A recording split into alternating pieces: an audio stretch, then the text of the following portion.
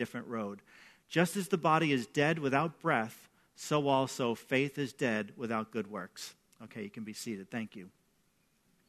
So wow, you've come to church. We've read the whole chapter of James 2. We've learned about Gino's steaks, and now we're going to learn about Pat's steaks. So James 2, 14 through 26, according to Pat's. All right, something I didn't tell you is that Pat also had a sign hanging in his window. It wasn't provocative like Gino's sign was, so Gino's had the sign like, if you order, speak English. Pat just told you how to order a cheesesteak. All right, so this is what the sign, still standing today in Pat's Steaks, it says how to order a steak. Step 1, specify if you want your steak with or without. All right, with or without. And that's with fried onions or without fried onions. If you're a rookie, this should come naturally. If you're not a rookie, this should come naturally. Specify plain, cheese with, provolone, American cheese, or pizza steak. Step 3, have all your money ready. Do all of your borrowing in line. Step 4, this is my favorite one, practice all the above while waiting in line. If you make a mistake, don't panic. Just go to the back of the line and start over. All right? So, my first time going to Pat's, I legit, long line, Pat's is always crowded, Gina's is always crowded because everybody hears them, everybody goes there, but I don't recommend you go there. They're really not the best steaks in Philadelphia. You got to go to a more smaller shop. This is a tourist trap, though. Right? So you go to Pat's, and I see someone get kicked out, and they got to walk to the back of the line because they didn't know how to order. They didn't read the sign. Maybe they didn't read English. Just saying. Oh, sorry, I didn't go there. So I'm practicing as I'm going up, right? I want a cheesesteak with, because I like fried onions, and I want provolone. All right, cheesesteak with provolone. Cheesesteak with provolone. Get up there, I do it great, get my cheesesteak, and I eat it. Not really, the best cheesesteak I've ever had, but it was good because it was Pat's, and you paid extra money for it because of the notoriety. So, now how do you remember James 2, 14 through 16? Do you want your faith with or without? Right? That's how you're going to remember that it's, are you going to have your faith with good deeds or without good deeds? Right? Which one is it going to be? Use all. Right? That's what we'd say in Philadelphia, right? So faith with or without. So you see, faith by itself isn't enough unless it produces good deeds. It's dead and useless. Right? That's what James 2:17 says. But there's a common misconception about faith with or without. And that is this. Ed kind of talked about it a little bit earlier when he got up right before announcements. There's so many of us that kind of approach God with our heads down. Like, okay, God's not going to be happy to see me today. Why? Because I got sin in my life. God is crazy to see you today. Like, he's so excited that you're here. He's going to welcome you in heaven one day. But you see, we feel like if I did some good deeds, and God's going to be happy. If I did some bad deeds, God's going to be sad. There may be some truth to that, right? God doesn't want you to go do bad deeds. But it's not your good deeds or bad deeds that get you into heaven. And that's the misconception that I had growing up, and maybe you've had or you still have today, that you think it's your good works that get you into heaven. It's like, okay, I screwed up last night, so today I'm going to be extra good and do a lot of good things for other people. I'm going to carry their groceries to the car, and I'm going to walk someone across the street, and what else can I do to do a good turn, right? That's the misconception that we all have, because this is what Romans tells us. When people work, their wages are not a gift, but something they've earned. But people are counted as righteous not because of their work, but because of their faith in God, who forgives sinners. Right? None of us would say we're perfect, would we? Right? I don't think any of us would say we're perfect. But it's only when we have faith in God that now we receive the forgiveness of Jesus Christ. And that's what gets us into heaven. That's what it means to be saved. That we be saved from our sin, that we would receive the work that Jesus has done. I can't do enough good work. You could never do enough good work to earn your way into heaven. So faith without works is dead because it reveals a heart that hasn't been transformed. That's why faith without works is dead. It's not that I should try harder to do good works. No, I should yield more of my heart to the Lord, that I would be transformed. That's what faith with or without is. So I would say it in another way. We're not saved by works. We're saved for works. How many of you noticed our Shiloh Vision up on the coffee swoosh there? It looks great, doesn't it? It was up there last week. If you only noticed it this week for the first time, you're a little delayed. But we didn't say anything about it last week, so I feel compelled, as we're talking about faith with or without, to talk about our vision for a minute, right? It all starts with knowing God. And that's what we've just talked about, right? It's a relationship that God wants to have with all of us, that we would know him. And once we start that relationship, it goes on for the rest of our lives. It's not a once and done. We know God, and we start a continuum. But on that continuum, we find freedom, right? Because when I come to know Jesus as my Savior and I start that relationship, he frees me from the baggage I've been carrying around. He frees me from my past. He frees me from the burdens that I have as I give them to him. He frees me. I find freedom. And then I realize, wow, God, if you put me on this earth, you put me on this earth for the reason. Like, what's the reason? Why am I here? Why am I breathing oxygen today when others aren't breathing oxygen and they've died already? There's a purpose that we all have. I want to discover that purpose. But if I would use the football analogy, knowing God, first down. Finding freedom, first down. Discovering purpose, first down. Do you win games with first downs? No. What do you need? You need touchdowns. The touchdown is making a difference. See, faith with works is the touchdown. Faith causing you to make a difference is the touchdown. God has not called us all to know that and to warm a chair here this morning. He's like, if you have genuine faith, you're going to see activity in your life that's producing good works. Right? So I might say it in a different way. Suppose I was an orange tree. How hard would I work at growing oranges? Would I be like, I got to grow an orange? No, it's not going to work, right? I just got to be. I just got to be in the sun. I got to receive the rain. And if I'm an orange tree, what's going to happen? I'm not going to grow apples.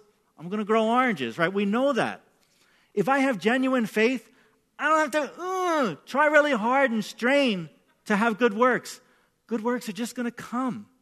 Because that's how God intended life to be, right? We don't look at orange trees struggling to grow oranges any more than we should be striving to do good works. If we have genuine faith, good works will be there. We'll have compassion. We'll show mercy. We'll love our neighbor as ourselves. It's not that I should try harder to love or try harder to have compassion. I should surrender more to Jesus because it's my faith that's got an issue. It's not my works, right? Faith comes first. That's the genuine faith that's going to change my life. And God will see an outcome of how we're living our life by how we're surrendering to who he is. So we're not saved by works, we're saved for works. All right, so how am I going to wrap this whole thing up? James 2 summary. We got Genos and we got Pats. First half of James, second half of James. So Genos, when ordering, speak in English. Genuine faith is loving others to the truth. Right, and we brought up Ed, we brought up Dave. And, maybe some of us got trapped this morning by looking at Ed and going, wow, Ed looks sharp. Dave, what were you thinking when you woke up? Actually, maybe you just rolled out of bed right into here, right? Yesterday's clothes, whatever it was. Like, if you looked at both of them and started to judge, we all can do that. I actually came in and saw Dave up there and just had a hard time not chuckling as I'm looking at him. I'm going, oh, my gosh, Dave, that looks crazy awesome, to have that stain on his shirt. So genuine faith is loving others, right? How we show prejudice or favoritism, both are discriminating, both are judging, and God says that's a sin. I don't want any of us to sin this morning, but have we ever done that? And what are we going to do about it? That's the first half of James. And that's what genuine faith is going to change how I look at people when I put my faith in Jesus Christ. Second half of James is faith with or without works. Right? We're righteous because of faith in God. It's genuine faith that produces the fruit. It produces good works. Now, what happens when we notice in our lives that we don't get it all right?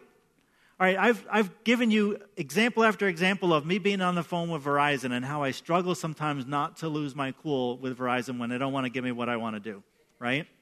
I'm getting better at that. But I had a different test a couple of weeks ago. And I'm not proud to tell you I didn't fail, but it's coming. It's coming slowly, right? So Meg and I are on vacation in Mexico. It's an all-exclusive place. We got a great deal to go down there. And they provide free beverages in your room in a little refrigerator. I'm like, this is awesome, right? So I open it up. I take out a bottle of water because it's really hot outside and the water is warm. I'm like, what? So I'm like checking in the dials, turn it to cold, give it a day. The water's still warm. I call the front desk, and I'm like, you know what? I'm sorry, but the refrigerator is not cooling the beverages. Could you bring a new refrigerator? Sure, sir. We'll get a new refrigerator out there. I'm like, this is great. Okay, so 2 days in, they replace the refrigerator. I wait that night, pull out a bottle of water, and it's warm. Brand new refrigerator, obviously not brand new, but it's not working again. And I'm like, this is just unbelievable to me. I've made a couple of calls now. So now, next day I go down and I want to talk to the manager. Sure, we'll let you talk to the manager. He's not here right now. Just take a seat over there. I'm sitting, reading email on my phone, waiting 10 minutes, 15 minutes, 20 minutes. I'm getting annoyed. I'm sorry. And the person comes and says, the manager's out on the property. You could continue to wait longer, but I'll tell him and we'll get you a new refrigerator. I'm like, look, I don't understand why I've got to come down here 3 times already to tell you, but how hard is it? Just give me a refrigerator that works. Okay, so the guy promises me, and of course I get back to my room and they're putting in a new refrigerator, and guess what? The 3rd time, the refrigerator worked. But I'm checking out tomorrow, right? So it took all of my stay to get the refrigerator to work, and I had a less than great attitude about it. So yeah, what kind of fruit was visible in my life? Now, maybe they were oranges because I'm an orange tree. I can't produce apples, but they were rotten, right? It wasn't good fruit, and I'm not proud of that. People should look at my life. They should look at your life, and we should be what? We should be reflecting who Jesus is. They should be seeing fruit from our lives that says, wow, I want to get to know you more because the way you handled that, I've never seen anybody handle that situation before. That's what I'd love people to say about me. Instead, you're just an ornery New Yorker that's going down to Mexico, right? Yeah. Sometimes at my core, I'm still ornery. I got it in me. God, I don't want it in me. I want to give it up. So what kind of faith is evidenced in your life today? What fruit do you find is that faith producing? It's not that I need to try harder to be polite. I need to surrender more to Jesus and bring this to him and say, God, I'm going to put my orneriness at the foot of the cross. Because as my faith becomes more genuine, fruit is just going to come. Sure, I could try harder, but now I'm falling into the good works mentality where if I do more good works, it means something. I need to put my faith in God and ask God to change my faith to make it more authentic and more genuine, because then the fruit will be there. See the difference? Some of us, we just fall into this trap of trying harder, and instead we need to be surrendering more to who Jesus is. And that's how the genuine faith is going to overtake us. And you'll see it in terms of how you love others, and you'll see it in terms of what fruit you have in your life. So would you stand with me as we close in prayer today? Thank you, Lord Jesus, for your word. Lord, thank you for James 2. God, I'm challenged by it. Lord, I pray all of us are challenged by your word. God, that we don't want to stay the same. Lord, we want to love others to the truth. Show us how we do that, God. Lord, how do we love like you loved? You went further than I've ever seen anyone go before with love, before you spoke the truth. Lord, we just jump right to it and we just put walls up. So God, forgive us when we've done that. Lord, help us to show love. And Lord, I pray as well that, Father, we would take a good look at our lives. What's the fruit that's coming from our lives, Father? It's not that we've got to try harder to grow good fruit. Lord, we need to surrender more to you because, God, it's out of the abundance of the heart that our mouth speaks. Lord, it's not we got to change our words. We have to change our heart. We've got to change our attitude towards you. So, Father, we surrender who we are to you, God. Lord, you know the faults we all have. You know where we just put our foot in our mouth too many times. God, and it's not good fruit. It's not reflecting who you are, God. Lord, change us from the inside out. Lord, help us to have the genuine faith, Lord, that the fruit is there, that reflects who you are. So, God, we bring you that. We confess it to you, God, and we know that you're faithful and just to forgive us and to cleanse us today. Lord, we want to walk differently. We want to walk in a way that the world would see us and we would be a light to them. So I thank you for this challenge of James 2, Lord. I ask, God, that you bless each one today. Lord, this word would remain with us. And we pray these things in Jesus' name. Amen. If you need prayer for anything, we are starting a prayer team. They're going to be down at the sides of the altars. They would love to pray with you, or I would love to pray with you. So have a great day. And if you need prayer, please feel free to come forward.